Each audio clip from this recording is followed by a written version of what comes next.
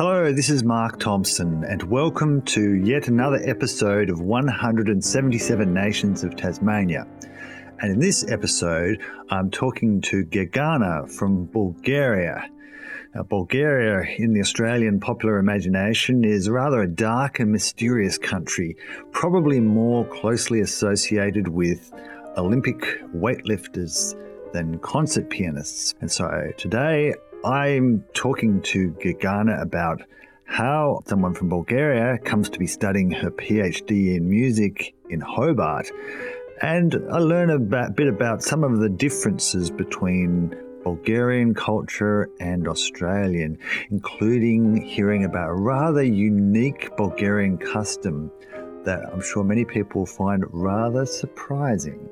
Hello everyone, my name is Gegana Yildiz and I'm from Bulgaria. I was born in Bulgaria and I grew up in Bulgaria. I studied there until my bachelor degree and my master degree. Then I got married to a Turkish guy. Then I moved to Turkey. I lived there for 4.5 years where I worked and studied and lived. And then I've been in Hobart for 4.5 years now. So we came in December 2015. I'm a classical pianist. I started to play piano when I was 7. I finished a piano performance in bachelor degree and master degree in Bulgaria. And then when I moved to Turkey, I worked as a lecturer in classical piano. So there I was teaching Turkish students classical piano. So classical music, their Turkish classical music and Western music. And then I came to Tasmania to do a PhD. I prepared a research proposal, which was about the folk music and the classical music. So why Tasmania in particular? Well, it wasn't intentionally Tasmania. When I worked in Turkey, as I said, I was teaching classical piano to the Turkish students. And because of that job, I had to learn a lot about the Turkish classical piano tradition, which is not very broad topic. You know, you've got to be there or you've got to meet someone. I had this that good opportunity because I was there and I could be in the environment and to get to know it well. And for these years, I started to think that we're very similar. The Turkish classical piano music and the Bulgarian classical piano music, they're both based on a folk elements. And I found that one element which is we as Bulgarians, we're very proud with it. We're very proud with that rhythm. And what we were taught and what we grow up with, that's like our musical, proudness. Yeah, we're very proud with it. And we think, oh yeah, this is only in Bulgaria. There's nowhere else. And it's Bulgarian. And then when I moved to Turkey, they have it the same thing. And they said, oh, it's Turkish. And we're very proud with it. I was like, oh, okay. And we're border countries and we don't know about that thing. That was very interesting to me. And that particular rhythm that was implied in the Bulgarian classical piano repertoire and in the Turkish. It was very, very interesting. And when I went and I was teaching that to the students, to Turkish students, says, oh, look, we know how to do it because it's Turkish. We know everything about it. That rhythm. I was like, okay, yeah, we know that rhythm too. And then I started to research that rhythm. It's called aksak in Turkish. And that's how basically most of the Western world know it. And then I developed this research proposal. I just wanted to go further and see what I can do in academia. Then I prepared a proposal for a PhD. I sent it to a couple of places. Not only in Australia, I sent it in Europe, and I got a place in Sweden and in Australia. In Australia, I got Hobart, got supervisory team in Hobart. And I was like, okay, let's do that. And because we can always go to somewhere in Europe and come back, and it's hard to get a visa for Australia. It's hard to come here, and it's hard to, we thought, okay, it's one chance. If it doesn't work, we'll just go back. And yeah. And then I came here, started a research master's degree because I don't remember why. I think they needed a publication, an English English language publication for a PhD. But because I didn't have it, I started as a research master, then I converted to a PhD, which I completed here. Yeah. And that's my topic. That's been what I've been doing for the last 7 years as a research. Yeah. So do you know whether this started in Bulgaria or Turkey, or is it one of those things which is sort of still not clear? It's a folk rhythm, which is in the folk music of that region. They have it in Greece, they have it in Turkey, they have it in Bulgaria. Yeah, but Bulgarian composers, piano composers, they use it in a certain way, and Turkish composers use it in another way in their music. To me, that was interesting because that's the sign of nationality, the sign of proudness for both countries. But yeah, we don't realize it as a common thing probably that way, and I don't think that I would be able to do that kind of project in either of those countries because of this reason, because of that sense of nationality is there. I wouldn't be able to say, okay, this is, say, Turkish composers do this better. So have you found that being so far away in like somewhere like Tasmania, you can take a more detached view of the topic like this? Yeah, definitely. One of the things I was very surprised, let's say, is the way that Western world look at our classical piano music. Yeah, so the way that what is Eastern Europe, I could see from here. I know that we're Eastern Europe. I know that we're very close in terms of music to all the Eastern European countries. I know that we're close to Russia, of course, but when you come here, it's different. That is very different. Yeah, that is very different. That was a bit shocking for me. I was like, okay, how it's different. Say the things that we think it's modern for us, but it's not as modern, or at least I felt it is that in that way. It's not as modern as, say, they perceived it here. You know what I mean? So you said you started piano at 7. What got you started in playing the piano? Was it something that was important in your family? No, it wasn't. I just remember my mom came from work one day and said, "Hey, do you want to start playing the piano?" I was like, "Okay, yeah, let's start doing that." And then I started. Yeah, I just started like this, but I liked it. Yeah, it's very common. It was very common. I think it's still common for the kids in Bulgaria. And we had like art schools. They are detached to the normal schools, and you go separately to that building. You can study any instrument there, or painting, or ballet, or all kind of arts. And then you've got your art classmates, and then you participate in different concerts. And yeah, it was a good thing to do as a kid. So yeah, was that music course, was it part of your normal school studies, or was it something extra? No, it is something extra. Yeah, it is not. It's not related to the school. It's a different school. Yeah, it's called Chitalește. That kind of schools.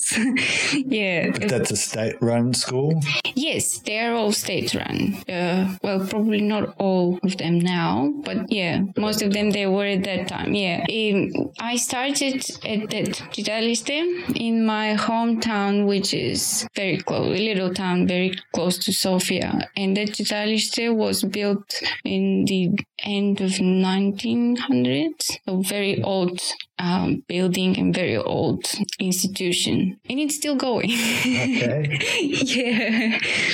And so you started there when you were sort of at primary school? Yes, I started at the same time when I started primary school. Yeah, at the age of 7. And then I studied piano there until I was 14 years old. And then I moved to it's kind of music school, but it's music and language together. You've got to apply to that school. You've got to go and perform as an exam, and then write, I don't remember what was, and yeah, you write an essay or stuff, and then you get accepted to that school. That's another city. I studied there, and then I studied piano performance in the Academy of Music and Dance in Plovdiv. Mm-hmm. I've been to Plovdiv, actually. Have you? Yeah. Oh. Beautiful city. Yes, it is. And the academy there's a big amphitheater in Plovdiv. Yeah. Have you been there? Yeah. So the music academy was just on the top of that. Did it help to have that sort of environment? Yeah, of course it helped. Yeah. And my classmates and all the colleagues, it was nice. It was a very good environment, very good musical environment. And Plovdiv is one of the most cultural cities of Bulgaria. So Sofia and Plovdiv. There's a lot of festivals, classical music festivals, chamber music festivals, theater festival. You could go and see every day. There was something where you could go and see. It was beautiful, yeah. Yeah, it's the second largest city in Bulgaria. That's right. Yeah, it's the second largest city. So was it a difficult place to get into? Yes, it was a difficult place to get into. And it's a music, fine arts and music, dance and fine arts academy, but music was the first field it was open to. And when they opened it, it was like the second branch of the Sofia Music Academy.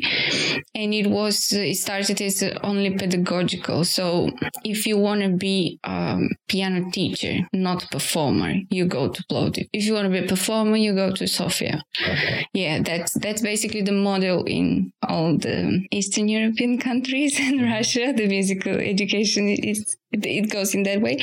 But then later they opened the performance classes in Plovdiv. So I applied for the performance classes, and yeah, it was very hard to get there.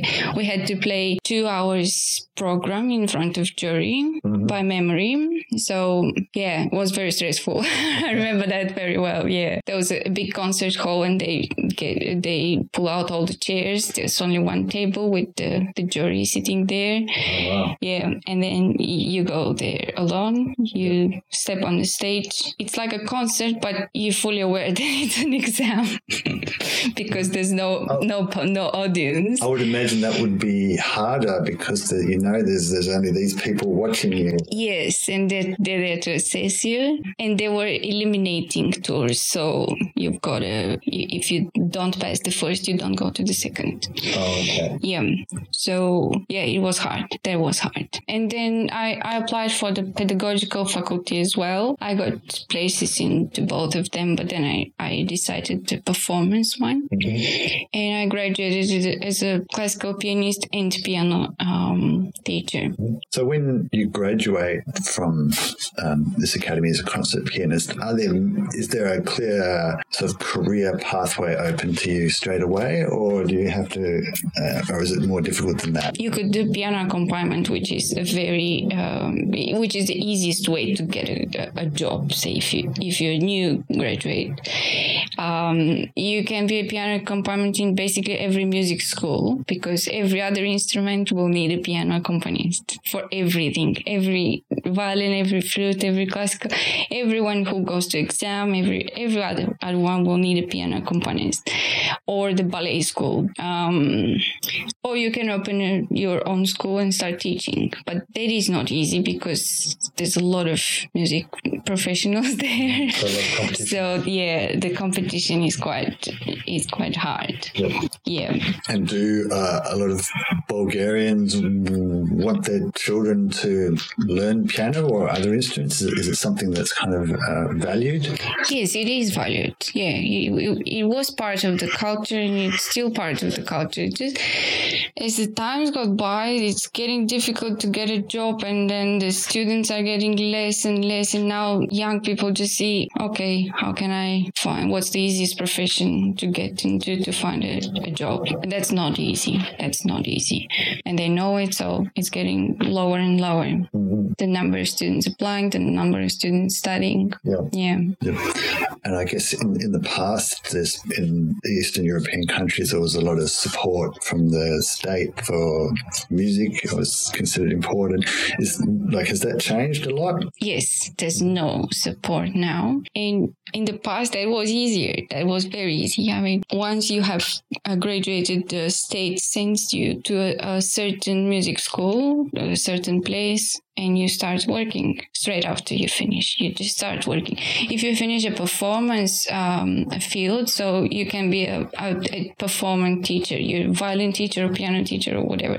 And then you're sent to the music school, the certain music school of that type. If you're a music teacher, you're sent to a normal school and you become a music teacher. Now you're not sent anywhere and you got to do it yourself. Send yourself. Yeah, you've got to, yeah. And that's difficult. That is difficult because the economy of Bulgaria is not good and you've got to go to probably a bigger city where people have more money and they can afford piano lessons or private music tuition of any kind. And then when you go to big cities, of course, there are more people there and more competition there. It's not easy. It's not easy. Many of my colleagues went to Europe to try to do career or to the US. Yeah, I went to Turkey.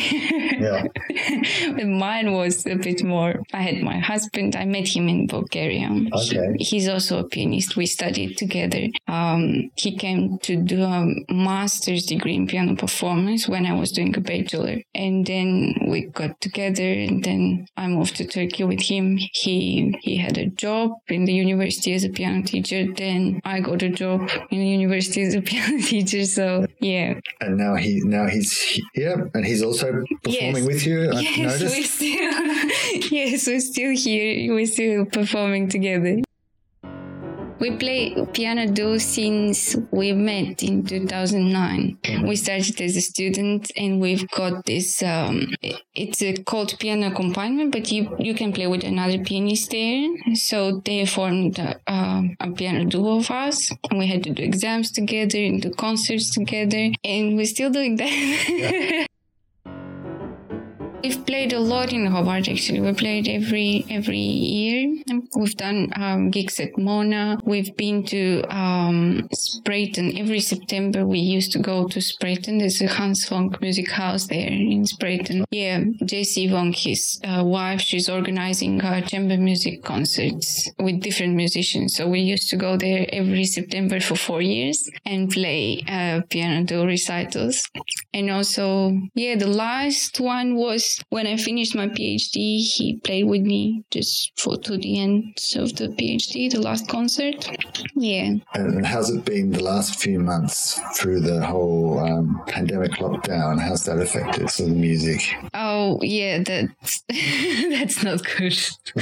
Yeah, we don't have any concerts. We don't have any gigs. We opened the piano studio here, so we teach now. Recently, my husband's been teaching only, so this is how we live now. How many people were in your family? Oh, I live with my mom, and that's all. I lost my dad when I was very little, and then mom, she struggled. Of course, she struggled, and that was the time after the Soviet broke. So the first years was very hard, and it's been very hard for her. Now I can realize it, of course. We good together. We're good together. Yeah, she came here. She came to Hobart. Oh, did she? Yes. that was a big project for her because in her entire life she didn't travel much. All right. Yes, she didn't travel much, and now that's probably the most distance. The biggest journey. The biggest journey you could do. Yeah. Yes, it's about 30 hours flight. So how did she find it? How did she find it in Hobart? Oh, she liked it. She liked it. She doesn't speak English, but she liked the people. She said, oh, they're all very friendly. They're all very smiley. They're all very happy. And she always says she could do the bus trips on her own with the green card. You don't have to speak there, so that was fine. But she always said, oh, people are so nice. In the bus, they say hello. I say hello. Yeah, she liked the people. I think she liked it. Yeah, she stayed with us 2 months in 2017. Okay. Yeah. So quite a long time, actually. Yes. So you mentioned that when you were little, it was still, because you would have been born when it was still in the old Soviet era. Yeah. And so how old were you when Bulgaria sort of opened up? When I was born in 1987, and then that collapse was 2 years after. But when I was a kid, I grew up in the hard years after the change. They still talk about the change. It's still the change. Or say, because I grew up in a very tiny town, and people are older there. Every time when I go there, they have this saying, now after the changes. Now after the changes, you know, it's not now, it's been more than 20 years. Yeah. But they say now after the changes, because they're so used to what was before that that change, it didn't, for small places like my hometown, it didn't still sing, I think. It didn't still happen in people's minds, or it's happening and they're against it. Yeah, it's hard. It's very hard to make. It's not a change that you could do for an overnight change. It's not an overnight change. Yeah. Yeah. So are people maybe a bit nostalgic about the old times? Oh, yes, they are. Yes. If you ask them, no one likes what is now. They all talk about how nice and how ordered it was before, and everyone had work and everyone had money, and how good the system it was. Yeah. Yeah. Presented that. No, I think overall Bulgarians have a positive attitude to what it was, and I would say that it was better for them. Bulgaria, it's more developed now. Every time when I go back, I can see it because I don't go very often. I can see that it's changing. But for the people living there, it's not easy. It's not easy, and they complain and they don't see the positives, and they can't see the positives. It's not easy. It's not easy to live there. So, what are the biggest things that people would complain about in Bulgaria? Corruption. Oh, okay. Yeah. Yeah, corruption and poor economic and poor health. Yeah, that kind of things. So when you first arrived in Tasmania, what were your first impressions? It felt like we're back in time. Like time has stopped 50 years ago and we've gone there with the time machine. This was the feeling. I remember that very well. And we came with my husband. We had a walk at this Hobart City Centre, like Elizabeth Mall, just the main street. And it was probably the evening. There was no one. Like no one was there. And it was summer here. It was mid-December here. Yep. It was very strange. Very, very like a ghost town. Yeah. It took me a while to get the idea that there's a lot happening here, actually. Yeah. There's a lot happening in Hobart. You just have to be part of a certain mailing group, or you just have to know where to look to know the places. Otherwise, it just feels like that. You just go and there's nothing. Yeah. Nothing there. Time machine goes in the past 50 years ago. Yeah. Just the birds and the beautiful scenery, but no one. There is a lot happening in Hobart, but if you're a newcomer here, you don't know about it. Yeah. And it can be quite hard to find out about these things. It's like you need to be a member of a secret society or something. Yes, there is a lot happening here. There's a lot happening. But it feels like it's, when you see a lake and the lake is very still on the surface, but down there it's happening. The life is happening down there. This is what Hobart is. And it's still like that. Probably it's a bit more lively than it was 4.5 years ago. Yeah. We can sense that through the traffic, say. There's more people, more traffic, more shops, more cafes. Yeah, it's probably more, but still you have to know where to look if you want to go to a concert, if you want to book an appointment with it. That's another thing. Yeah, everything works with appointments. Everything will work with appointments. That that was shocking. Yeah. Really? Yeah. So was not like that in Bulgaria or Turkey? No, they have appointments, but here everything is, your friend is an appointment. You've got to make an appointment with your friend. I made, I don't know, it feels like very organized. Everything is on time. You can't just play it by ear, Yeah. You bump on someone and say, oh, I saw you, let's go for coffee. That's not planned. This is what it feels like. So would you say that would be more common in Bulgaria? Yes. Just to be able to do things on the... Yes. I was going to tell you a couple of months ago, I met, I work at the Center of the Arts here, and I met a guy who's from Macedonia. So we speak a very, very similar language. Yep. We can speak our languages and communicate with no problems. So we met there, and we started speaking English, and he said, oh, where are you from? And I said, my name is Gergana. And he said, where are you from? And I said, I'm from Bulgaria. And then we started speaking the language, and he said, okay, let's go for coffee. I was like, let's go for coffee. And then we went for coffee. But at that time I realized, that's been so long since someone just bumped and said, let's go for coffee. Yeah. It could be just me. I don't know. Or my friends here. Yeah, you might have hit onto something there. That's why I like these conversations, because it gives us local people a perspective from someone else, and we kind of think, oh yeah, actually maybe, yeah, people do that. I was told one thing about Bulgaria is it's one of the few countries where shaking your head means yes. That's different. Yeah. This is yes. Yeah, she's shaking her head just like so people know. And this is no, because I lived in Turkey. Mm-hmm. I fixed myself there. So I can do yes, like in a normal way. Yeah. But yeah, I remember I struggled there. Yeah, I think it's only Bulgarians that do that.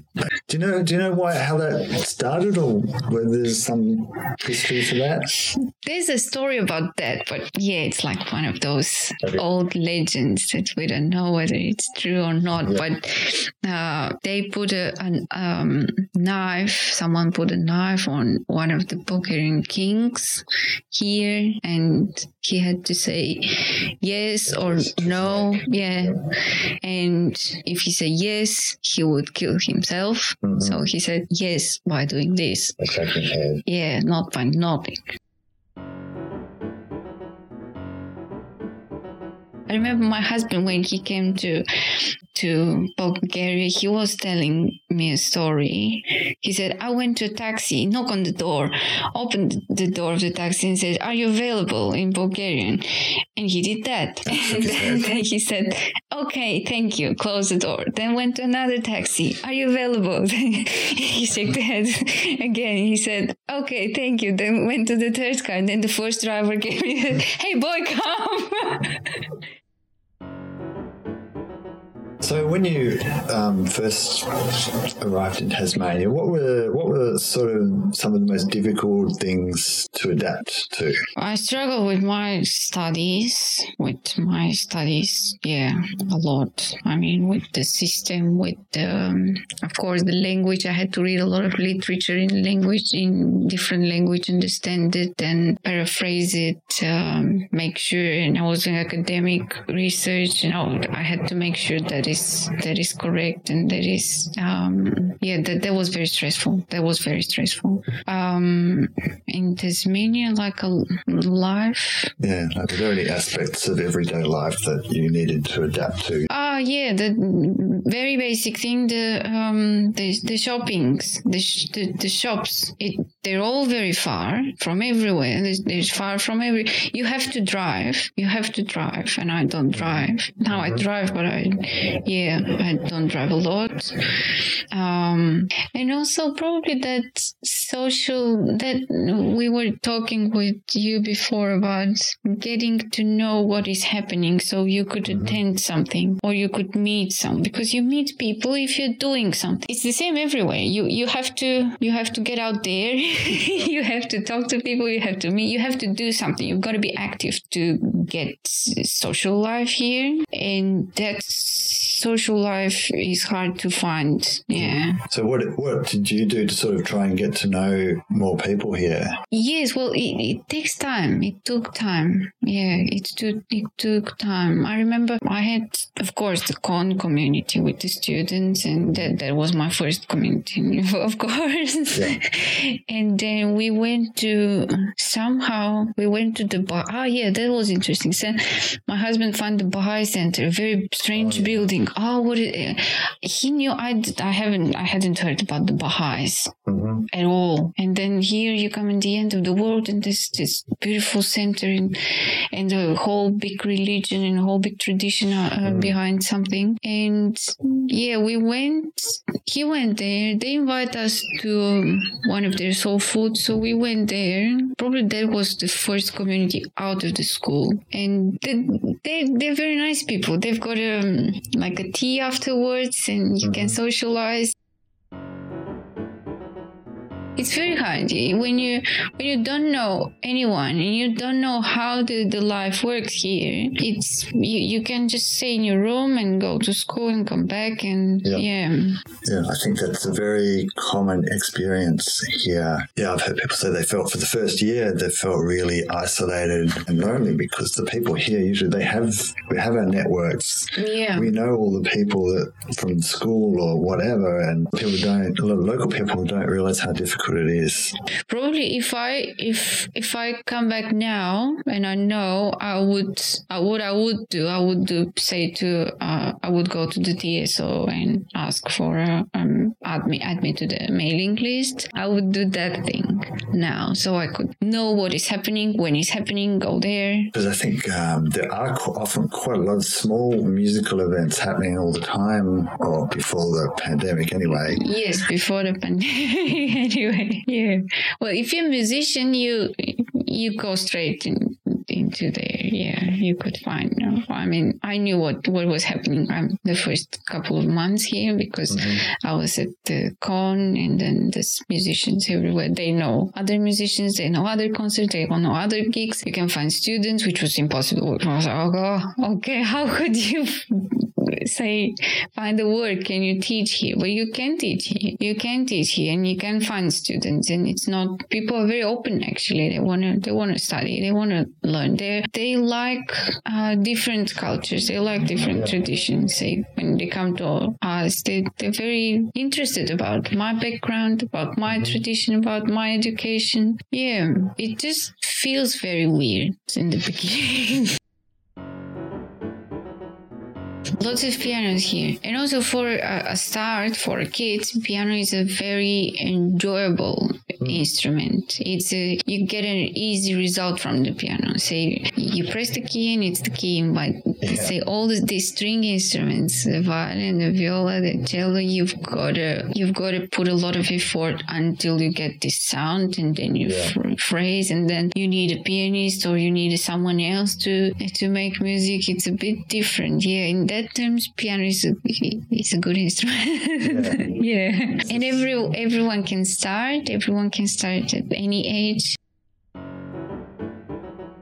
Do you find there are any differences you've noticed between the kind of audiences here compared to, say, in Bulgaria, and the way they enjoy music, I suppose?